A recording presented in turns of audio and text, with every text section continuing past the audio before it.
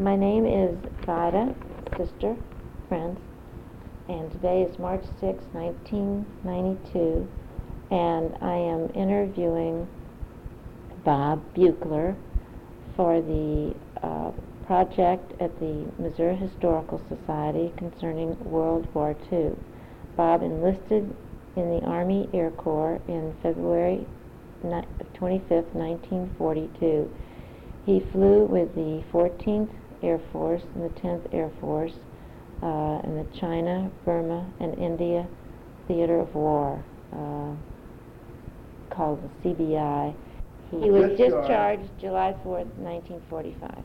Bob says that the correct term is, for officers, is that you're relieved. Relieved of active duty. Relieved of active. Recalled to active duty. Yes. Unless you're a regular, which you make your whole life that occupation. Supposing you graduate from the academy, any one of the three academies, then you are, there's three categories: primary, secondary, tertiary. If you're a regular, and with that term has been involved in our military ever since the days the Continental Army was formed, George Bush.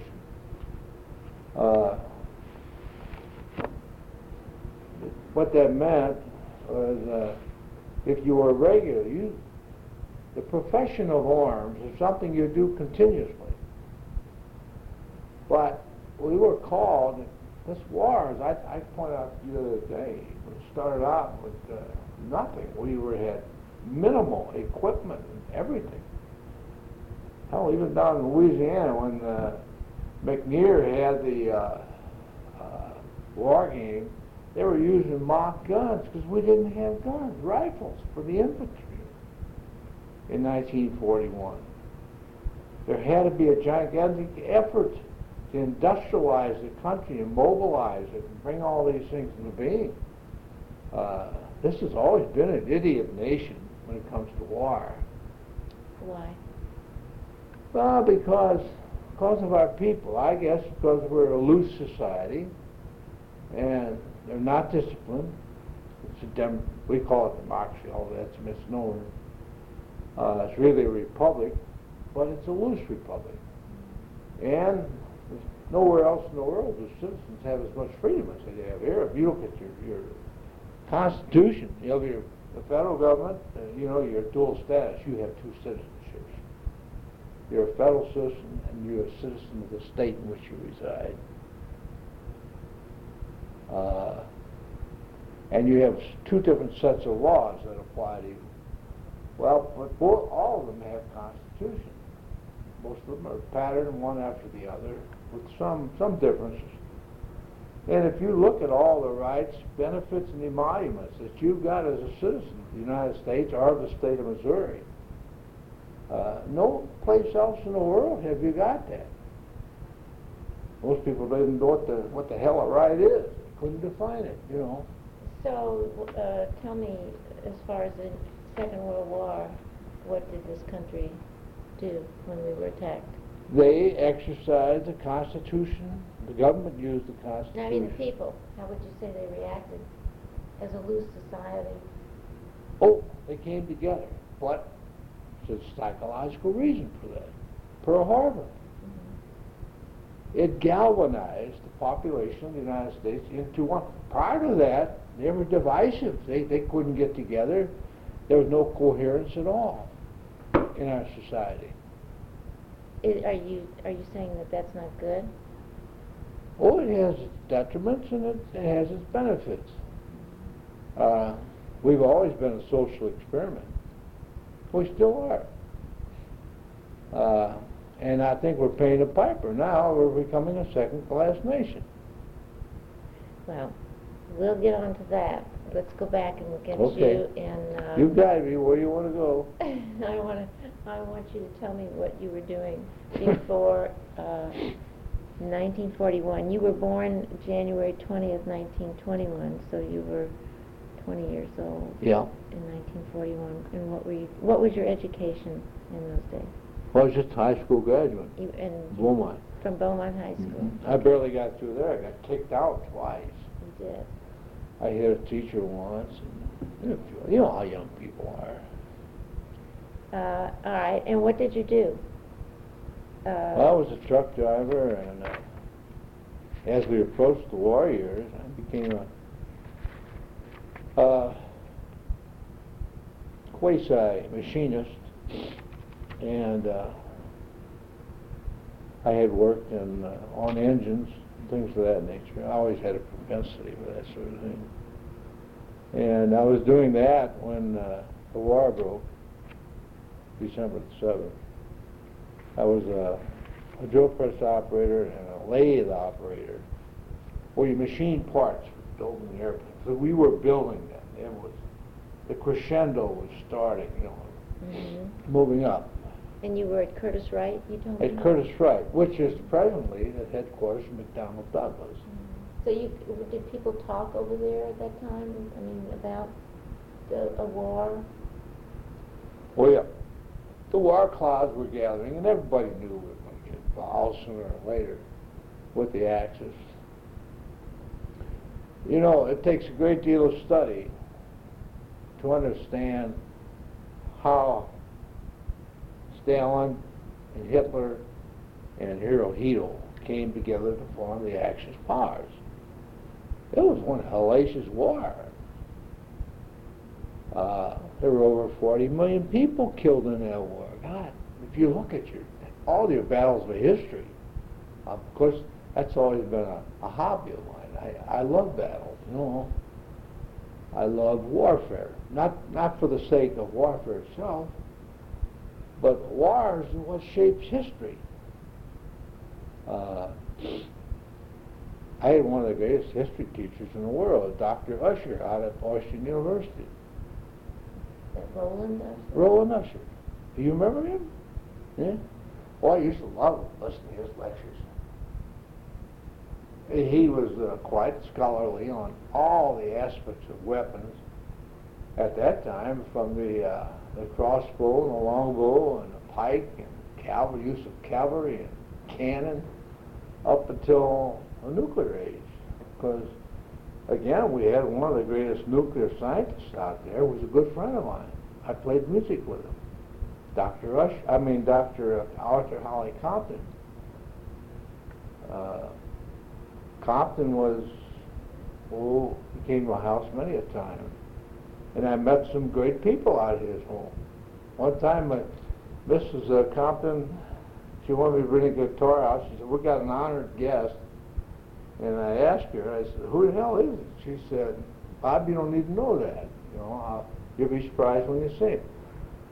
Well, I went out to the Chancellor's house at Washington University and rang the doorbell. I had my guitar with me. And Arthur played banjo mandolin. That was a hobby with him. The door opened, and guess who it was? Einstein. That's the greatest mind of the whole damn century, you know.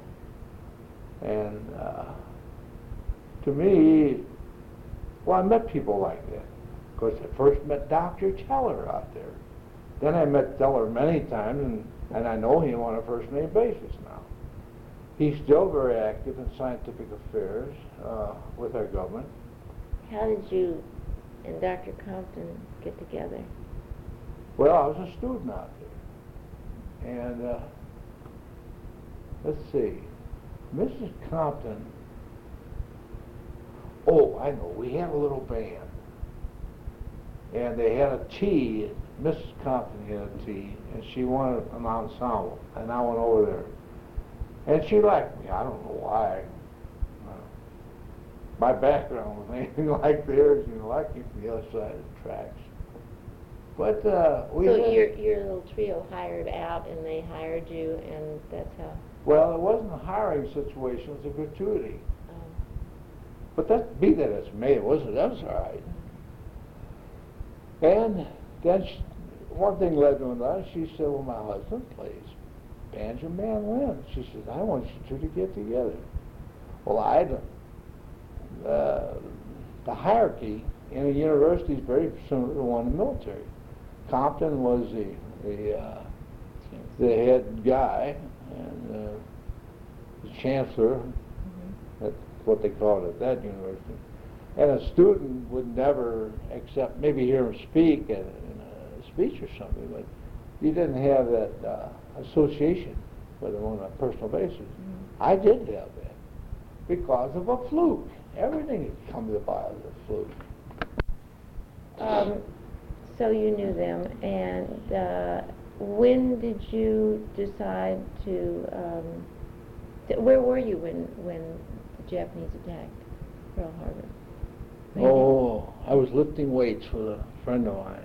In fact, he's only deceased about 2 years. Benny Santatempo was his name.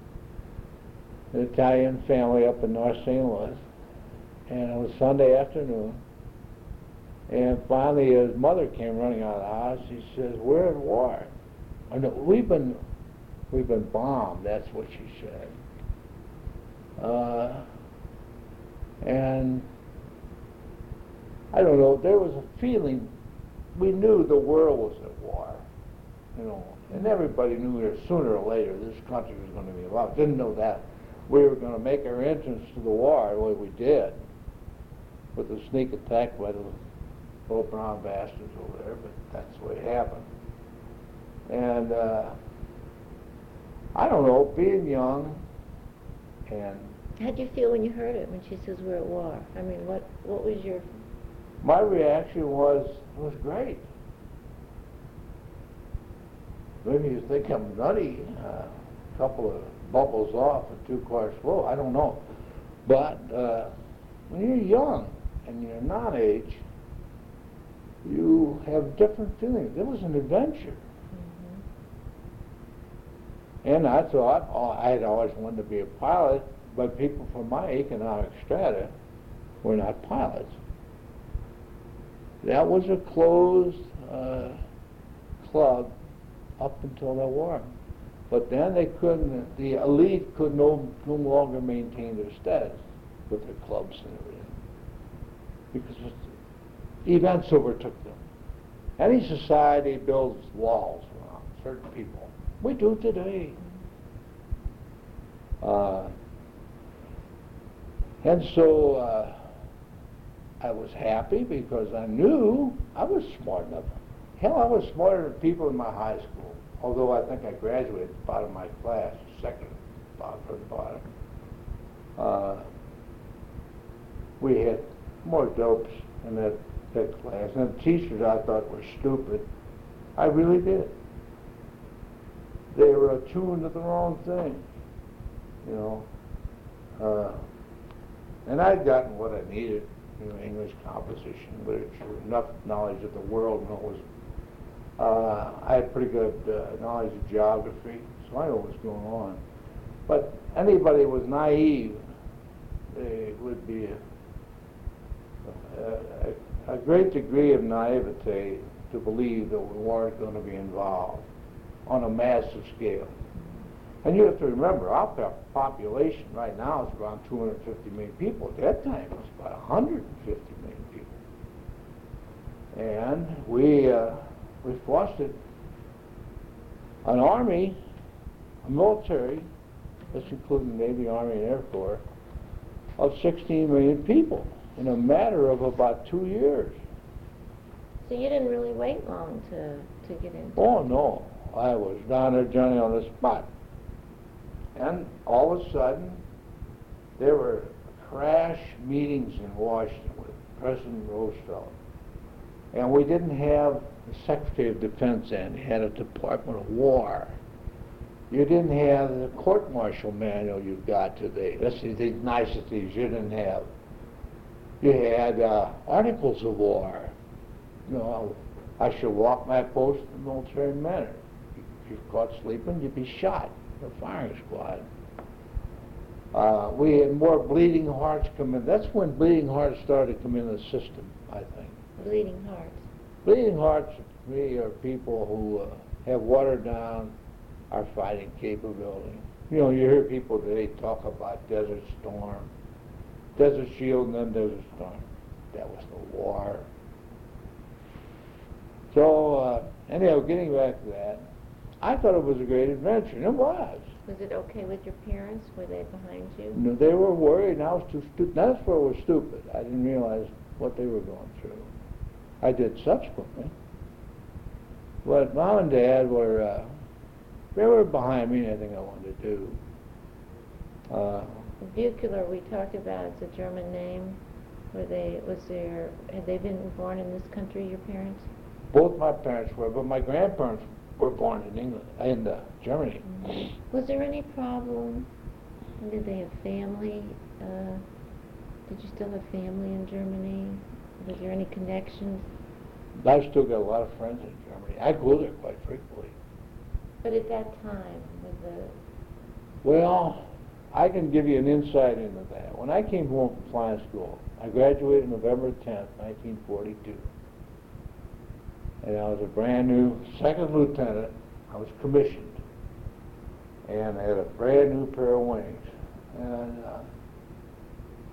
I had always loved, of course, my grandfather and grandmother on my dad's side had passed away already. But on my mother's side, her maiden name was Newman. My grandpa Newman was a tough, big man. And he spoke guttural German, because in those days, they spoke the language, because they grew up. And that's where I learned my German, more I think from there than I did from my dad. So I came home from flying school, and first thing I wanted to do was see my grandmother and grandfather. Well, my grandfather had a big mustache, you know, like that was popular in those days, I guess.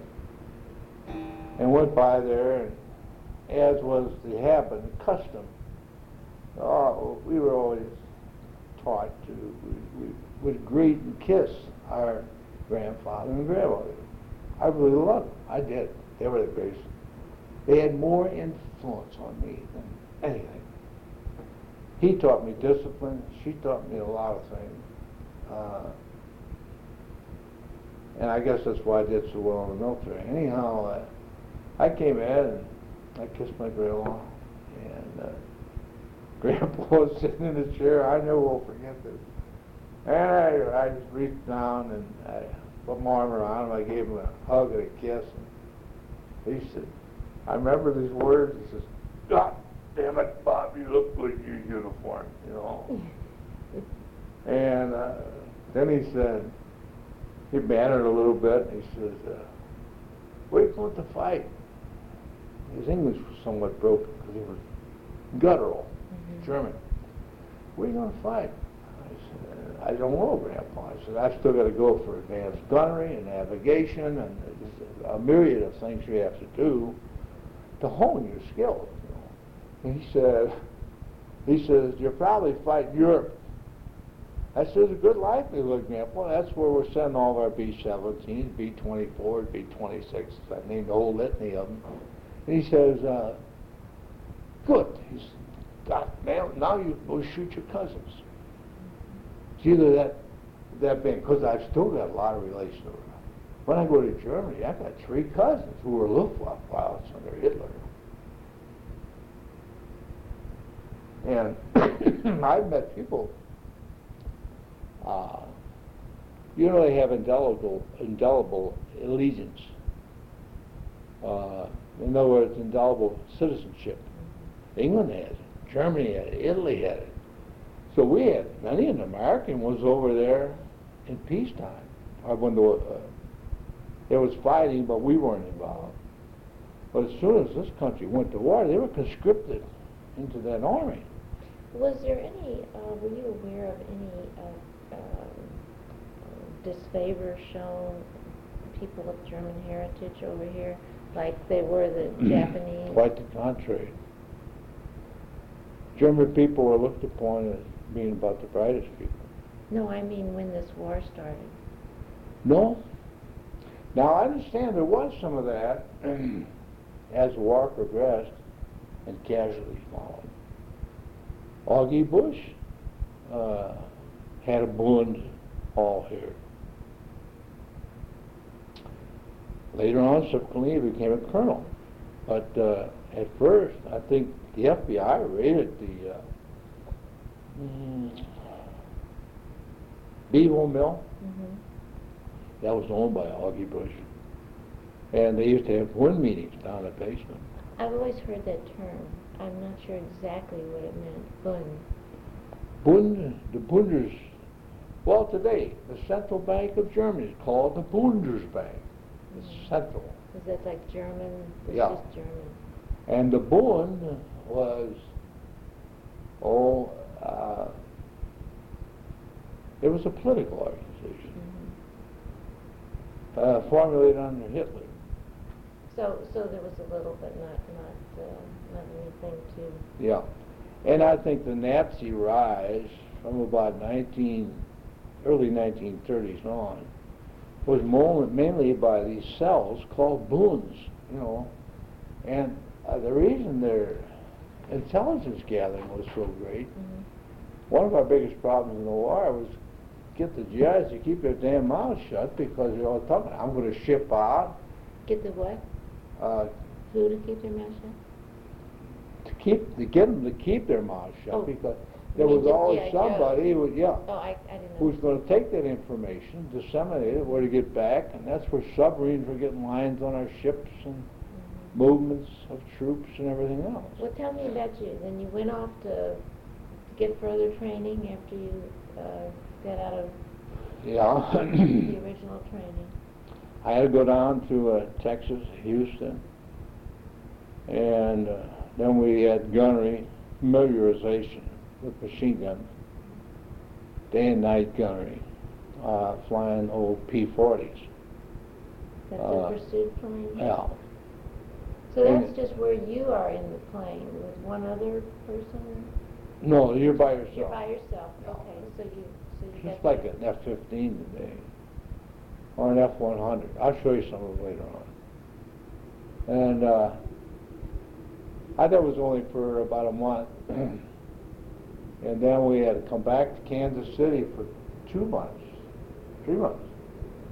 See, November, and there in December, January, and February. And we flew with TWA. It was contracted out. See.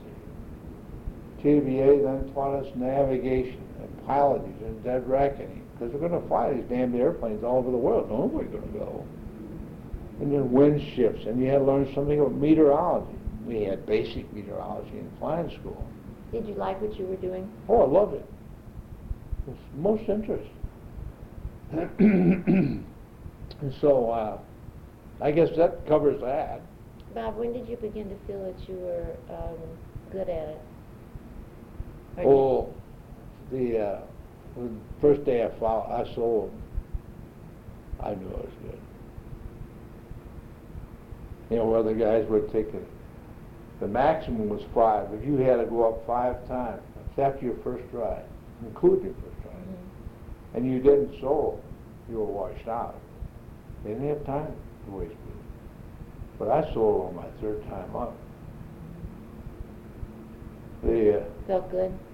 Oh yeah, it was great. I didn't see a big hulk of a man. He was a nice guy. Up in the front cockpit, his 200 pounds wasn't up there. The airplane bounced around. It was lighter, pippier, and climbed faster. What was it like to be away? I mean, you told me you went to Beaumont, you came out of high school, you drove a truck, you worked in Curtis Wright. This was a little bit different for you, wasn't it? You met a lot of different people. Oh yeah. How was that? You see, again, I wasn't the only one. People in our economic strata, which was most of the people. What'd your dad do? My dad was a machinist. And usually like father, like son. Was your mother at home? Mother was home, yeah. She always, we had 7 kids. Where did you fit in? I was number 2. Oldest? Second Yeah. oldest? Go ahead. So you, like other people in your economic bracket, Yeah, that's true.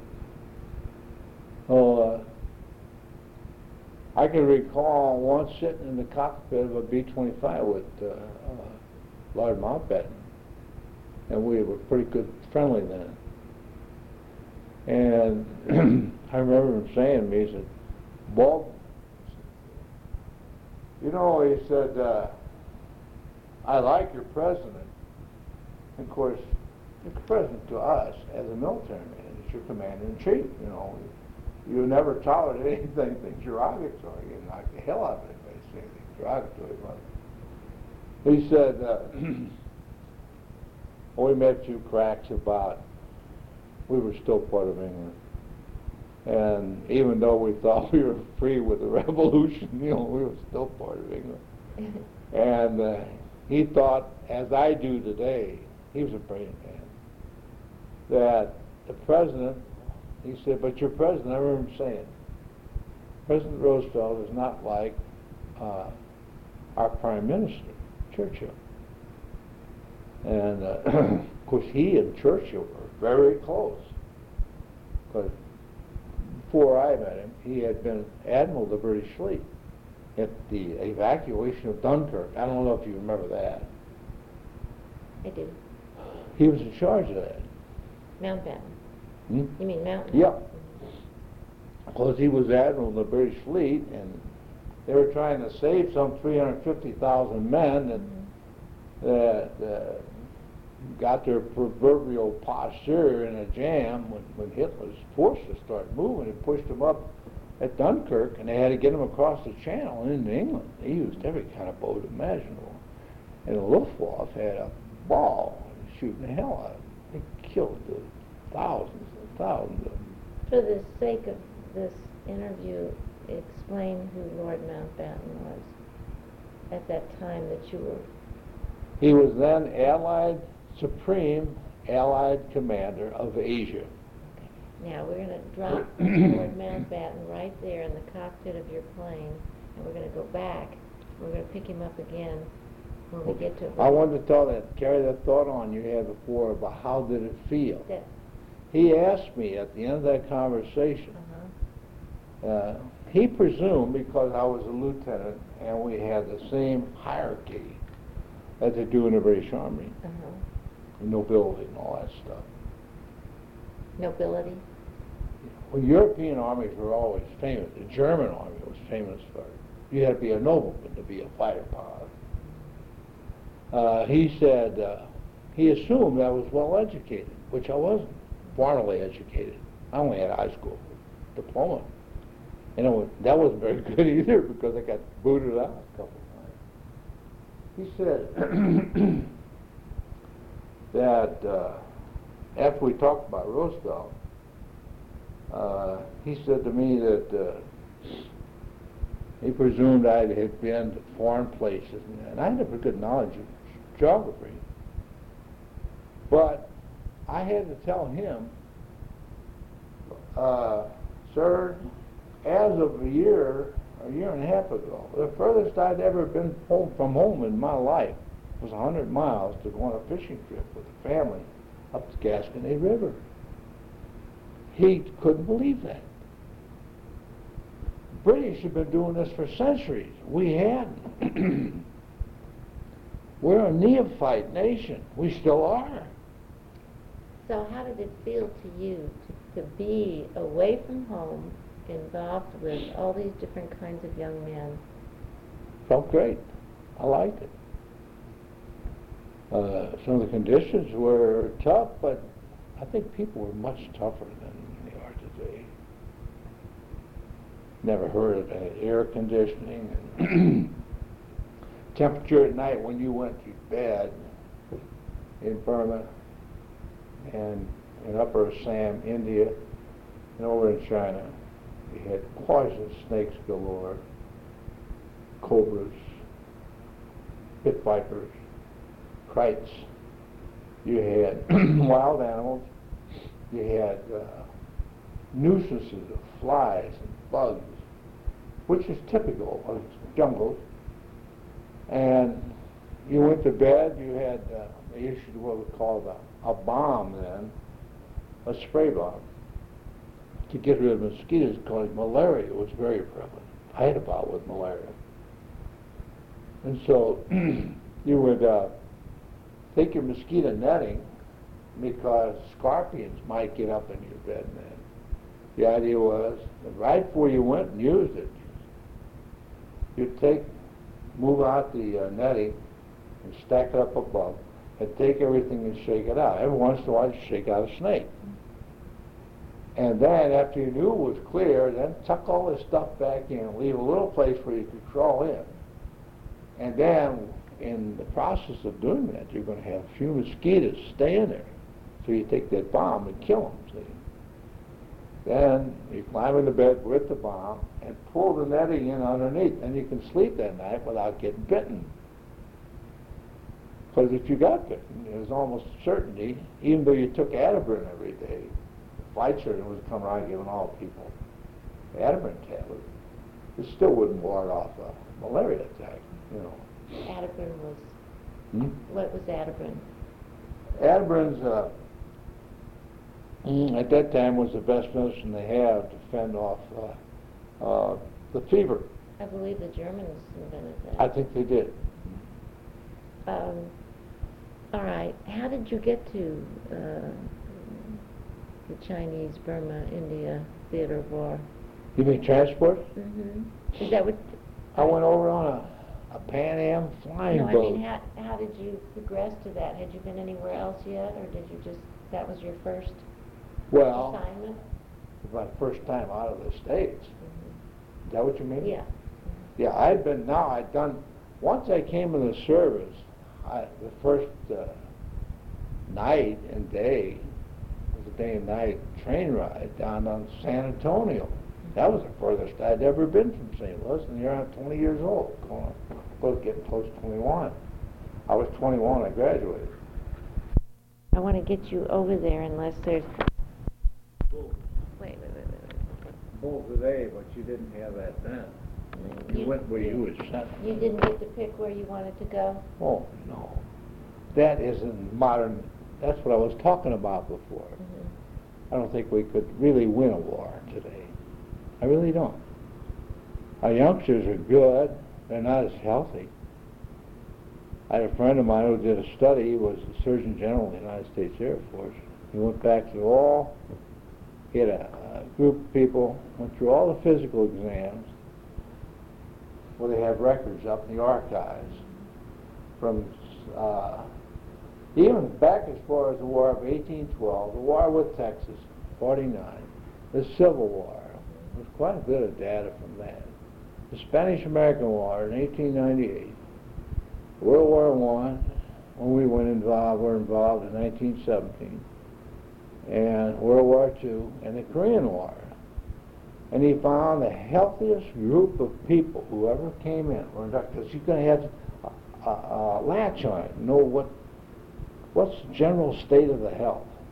The healthiest group of people. And he had a reason for it. It was in World War II. In the whole history of our country. They had better eyes, better ears, better feet.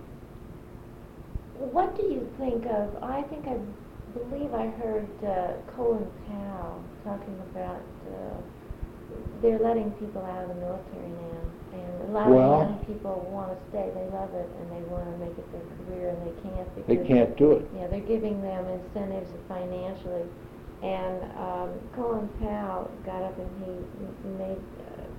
I'm not going to quote him exactly, but the gist was that this is the best group of young men that has ever been in the military. Well, he's an idiot. I don't know if he meant well-educated or which is, but health-wise, I don't think that's true. Because a friend of mine told me, I said, what's the reason for that? He said, we had a depression in 29. He said, it ran almost all the way up to our entry to the war. And he said, youngsters, the bulk of the people, not the elite that had all the money. He said, you walked to school, whether it was below zero or it was red hot, you didn't have air conditioning, your mother fed you bean soup and hard bread. This makes for good people. Yeah, tougher. Yeah, tougher people. That's what you got in China, in Russia today. You got some hardy people in Russia. I've been many times to Russia. That's a good point. All right, so you You felt good about what you were doing, and they they assigned you to this theater for where you had to feel about that. With China? Uh-huh. And what was the date? Well, let's see. Approximately, the year, the month and the year. We went for a while through anti-sub-patrol at Homestead Air Force Base down that's south of Miami. I did that for about 4 or 5 weeks. Then I got my orders, and at midnight we went downtown Miami, got on board it's a seaplane. It was called a Clipper. The China Clipper, I don't know if you remember that. Big flying boat with the engines on the wings. And we flew from there, and the next morning, I think we left around 11 o'clock at night. The next morning, about 9 o'clock, we landed at the mouth of the Amazon River. That's Belém, Brazil. And we had breakfast on a barge, and they gassed the airplane. And we took off and flew to Ascension Island, which is known, of course, we still got a base in Ascension. I go in there sometimes. And from Ascension, we stayed there only a short time. We went over to what then was the African Gold Coast. I think that's Liberia today. All those names have changed so much in Africa.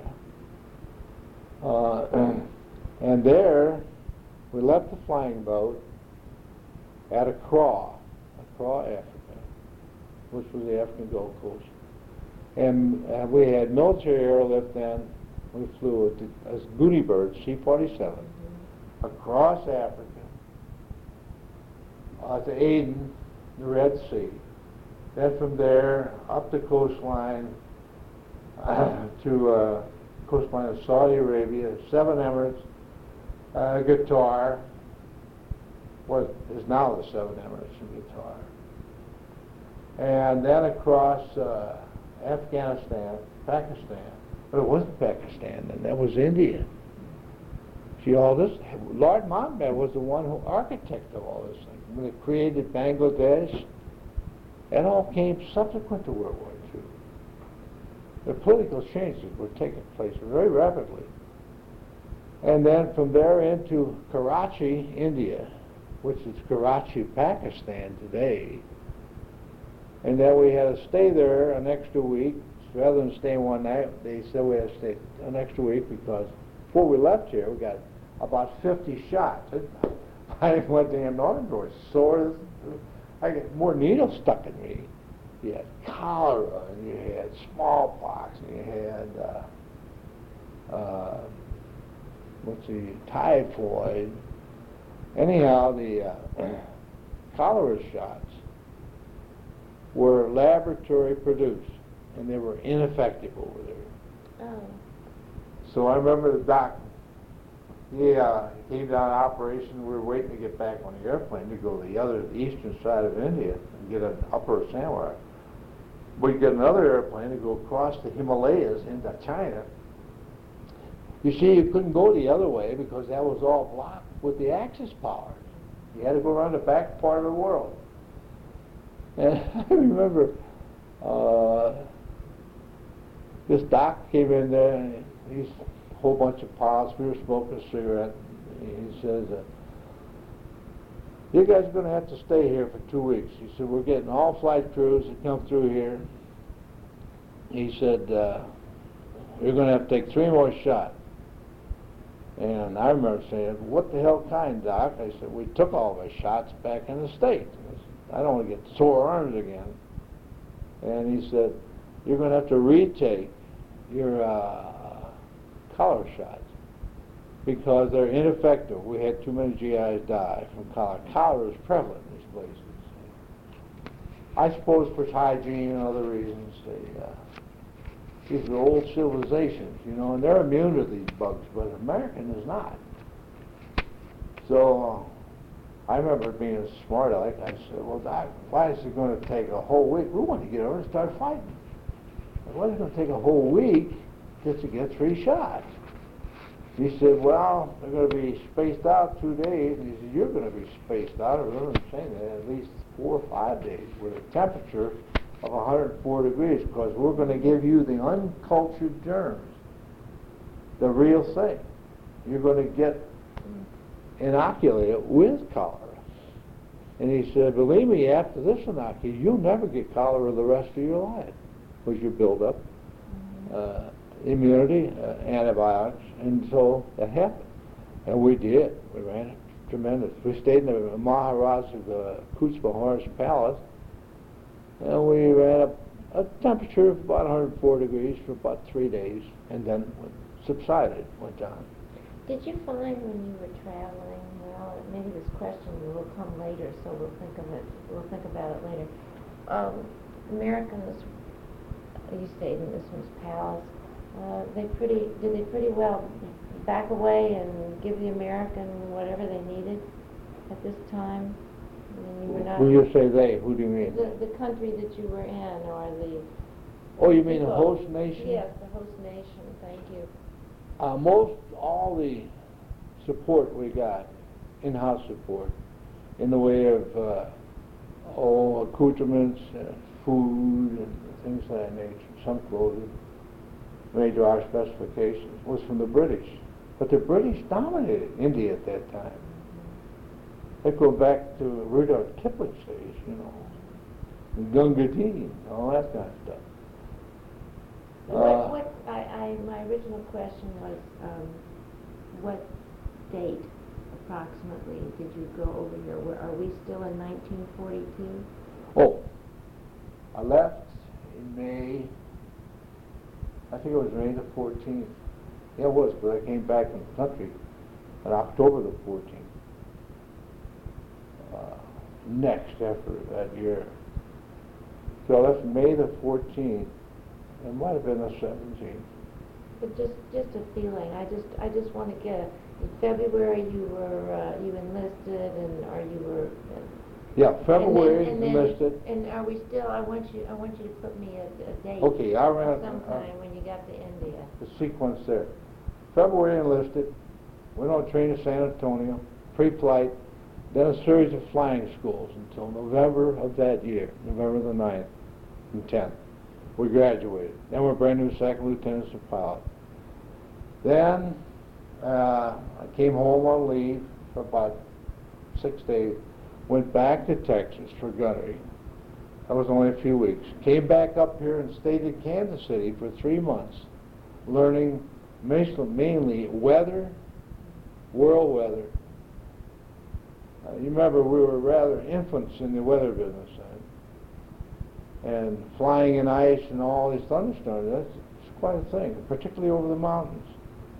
And we learned a lot about navigation. You're going to navigate long distances over water when no man had ever done it before, with rather primitive instruments, nothing like you have today, TACAN and ADF.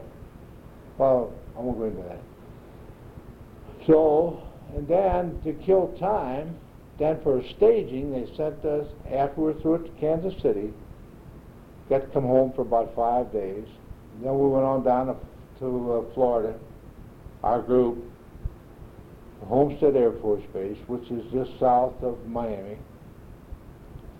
It was a new base, and we flew anti-sub patrol. Well, we had depth bombs that we'd never seen. Although the German subs were quite active down there, sinking our tankers and our Liberty ships. They sank a hell of a lot of shipping. By the way, as an offshoot, I wonder why our people spook so much every time there's an oil slick caused, the ecologists. There was so much oil dumped in the oceans then because they were being exploded with torpedoes every day. You run a war on oil. But anyhow, world on oil. Yeah. And so I stayed there, I think, from about the end of February, March, April, and about the 14th, 15th of May. Got on a plane boat, went to Africa, across Africa, into Aden, and then where I got to India. And now we're 1943. And that was 43, yeah. So we're gone now in May, February, March, April, about 14 months. Now I'm going into combat. long time for training, didn't Well, you don't train a pilot like you No. do an infantryman. And you invest quite a bit of money. Today, when we train a pilot, it costs somewhere around $1.5 to $2 million to train a pilot. Okay, so what kind of plane were you flying? Well, when I got over there, you weren't a specialist in any kind of it. You could be bombers, fighters, or transport.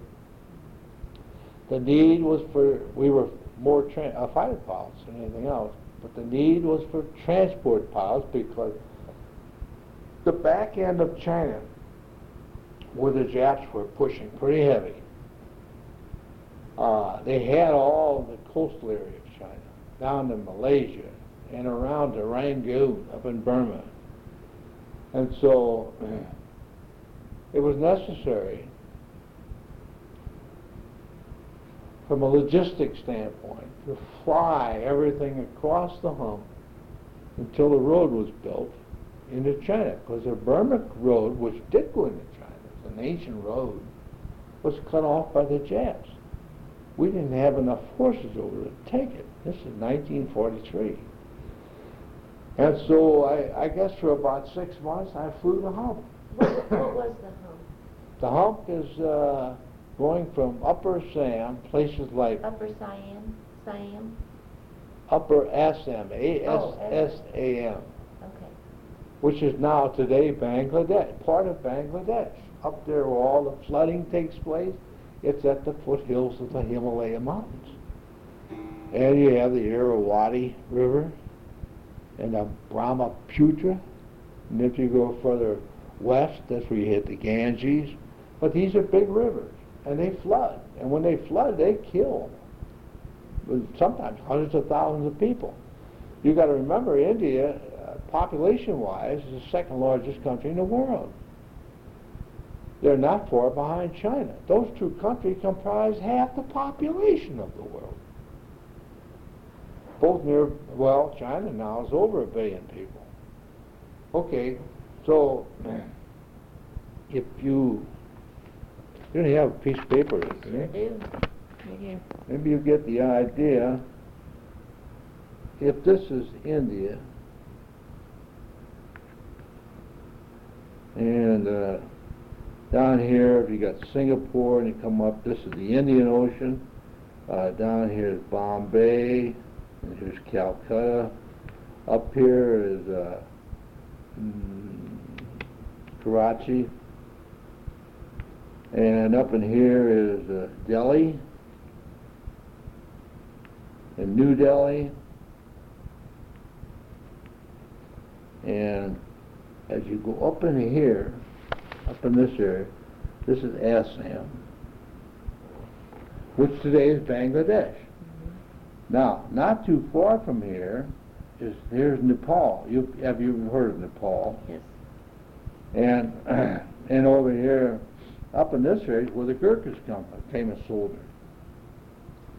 You're up in this area here, and this is Burma. And this is China, which is a rather big country.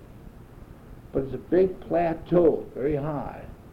We would fly from bases, like I flew out of Dinjan,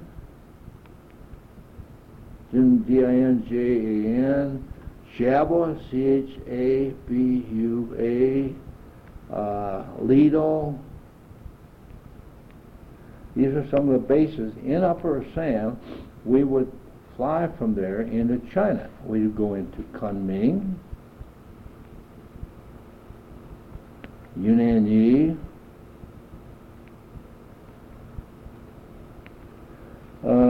Chongqing,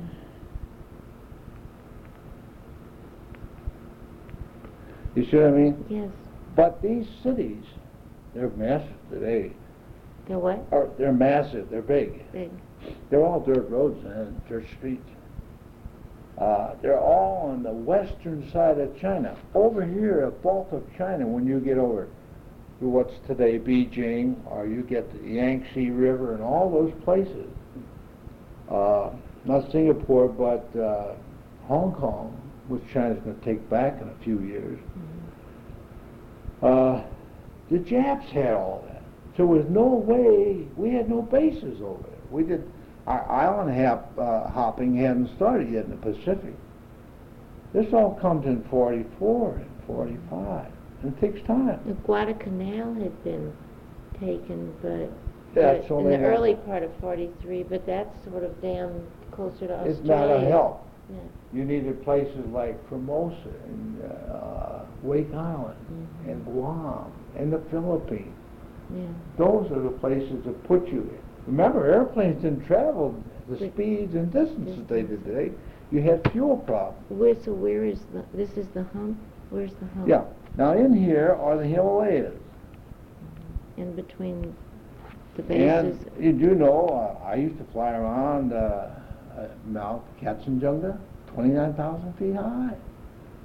The biggest mountain. There's a big argument about number one and number two mountains. The surveyors used to think that Everest was the largest mountain in the world. Highest. Yeah, highest.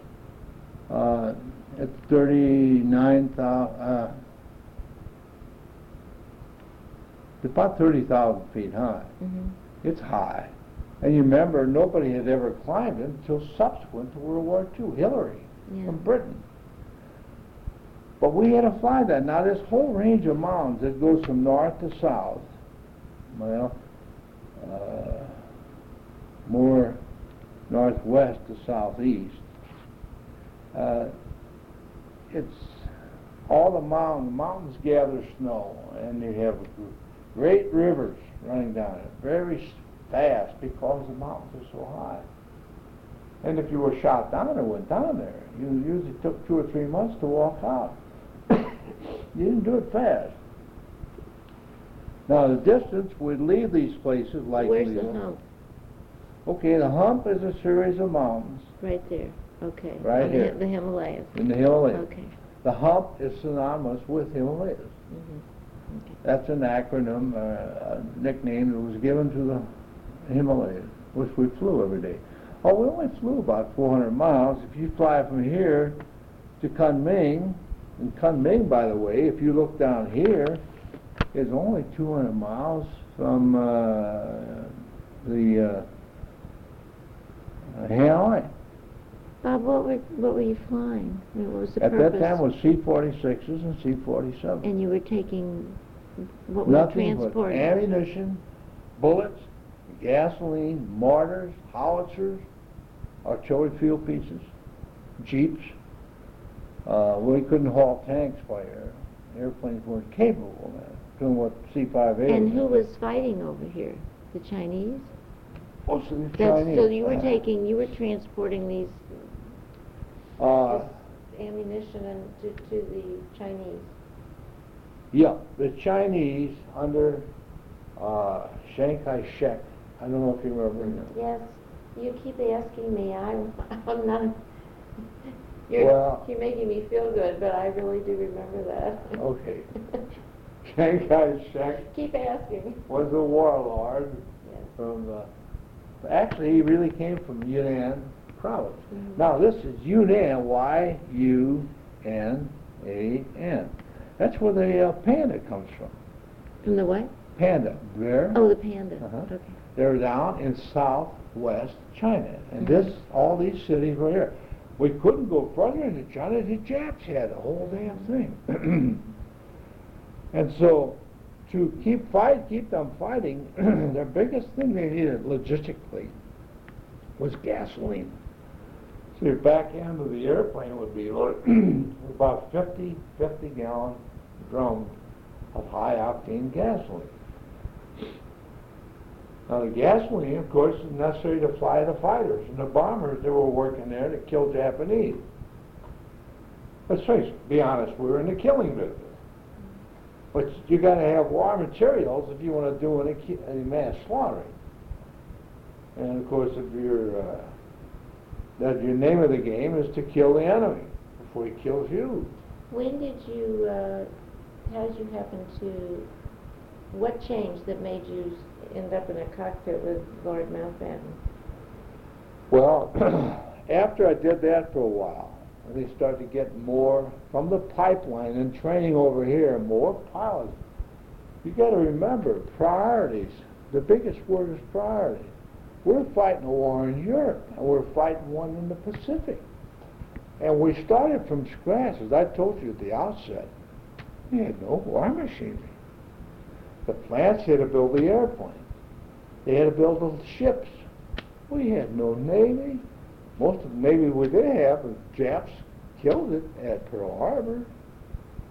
I don't think we had one battleship left, and we had about 2 or 3 carriers. They sunk those too. But by that time, new ones were being built in California, and particularly up in the state of Washington, Newport News, and down in Galveston, up in Chicago. Chicago was a big shipbuilding area. They were bringing ships down the Mississippi River to New Orleans. How do you feel about the ships that you flew? Being someone who had worked at Curtiss Wright and knew how they were made, did you feel pretty safe? Were you? Well, you adopt a philosophy when you fly. Back then you did. You're rather fatalistic. You've acquired a lot of knowledge in airmanship, but you believe a great deal in luck. Now, there were some aircraft that were better than others. You can look at fighters, bombers, transport, reconnaissance, take pictures, what they call BDA. That's an acronym for bomb damage assessment. And after you kill somebody... Bomb damage what? Assessment. Assessment. We bombed the city. This is a big thing in Germany, is the 8th Air Force. As you bomb, you sent 1,000 airplanes, and 3,000 over, and they dropped tons and tons of bombs. Maybe killed 50,000 people. But you want to know, how well did we do? So as soon as the bombers get back to the base, these fast airplanes with cameras will go over and say, come back, as you got your target. You can wipe that one off. They'll take them another 3 months to rebuild it. Did they ever have cameras? I bet they had cameras on the airplanes along with the bombs. Oh no, fighters had, a fighter chasing another fighter had a wing camera that would show his kill. You know, you could see pieces flying off the airplane, and the bullets went into them. But this kind of photography brought back big prints, not a running strip, but actual bomb damage assessment. You could see where the 500-pounders, 1,000-pounders had hit. Like they went up to the Pulaski oil rigs and that to deny Germany oil, you know, down Pulaski.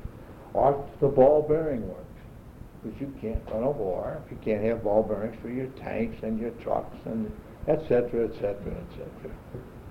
And so it goes on and on, ad infinitum, ad nauseum. It's just never ending. Okay, so if you fly an airplane, all airplanes, basically the characteristics are the same. They go up, they come down, and you have a 3-dimensional movement, which is different than 2-dimensional in an automobile, because you go up and down. An automobile, if your engine quits, you're not going to die, unless you're on a superhighway maybe. But in an airplane, when the engine quits, you're going down. But Mother Gravity takes over. And so you have to operate in the spectrum called the air. Now the air to me, I don't look on it as lay people do. The air is like the sea to me, only it's a lighter component. You float it. If you've got anything that's too heavy on the sea, it'll sink. Anything that's too heavy and doesn't move fast enough through the air is going to fall down to the ground. So it's a different media, whether you're in air and water. Okay, the fighters, you're familiar with many of the fighters with the P-51, The 47, which was called the Thunderbolt. This was the Mustang.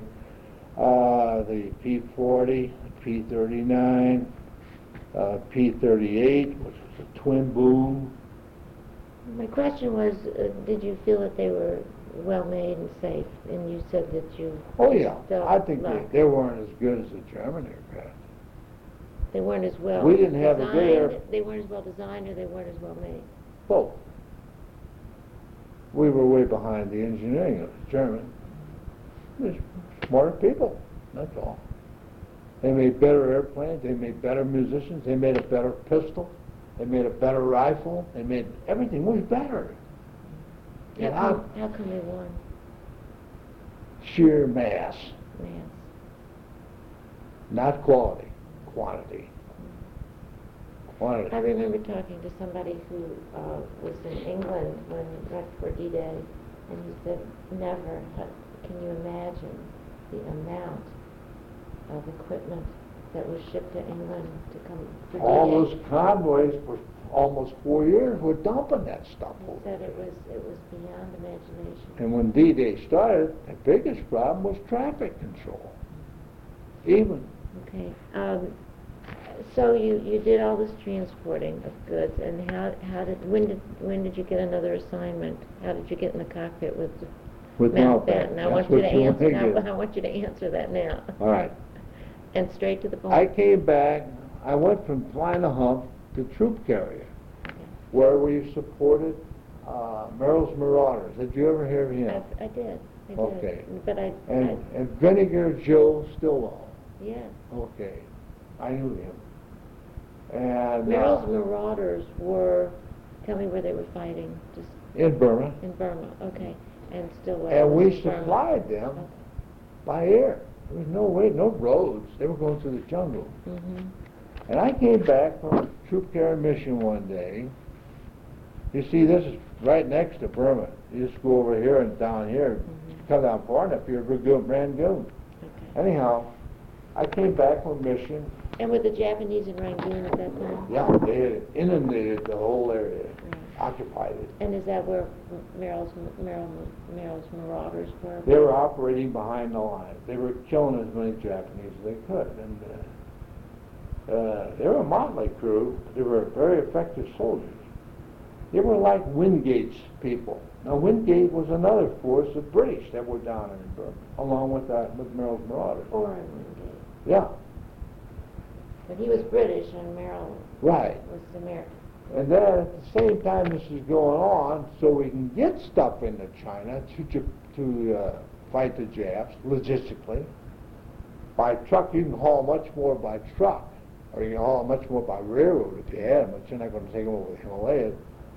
We built the Lido Road. This started at Lido. I haven't had that mentioned here. From where we operated, the road that came up from Burma and went into Kunming, China, was cut off by the Japs. We couldn't use it. We didn't have enough forces. And so the Lido Road was built in through the Himalayas to do that. And once it was completed, we could push a lot of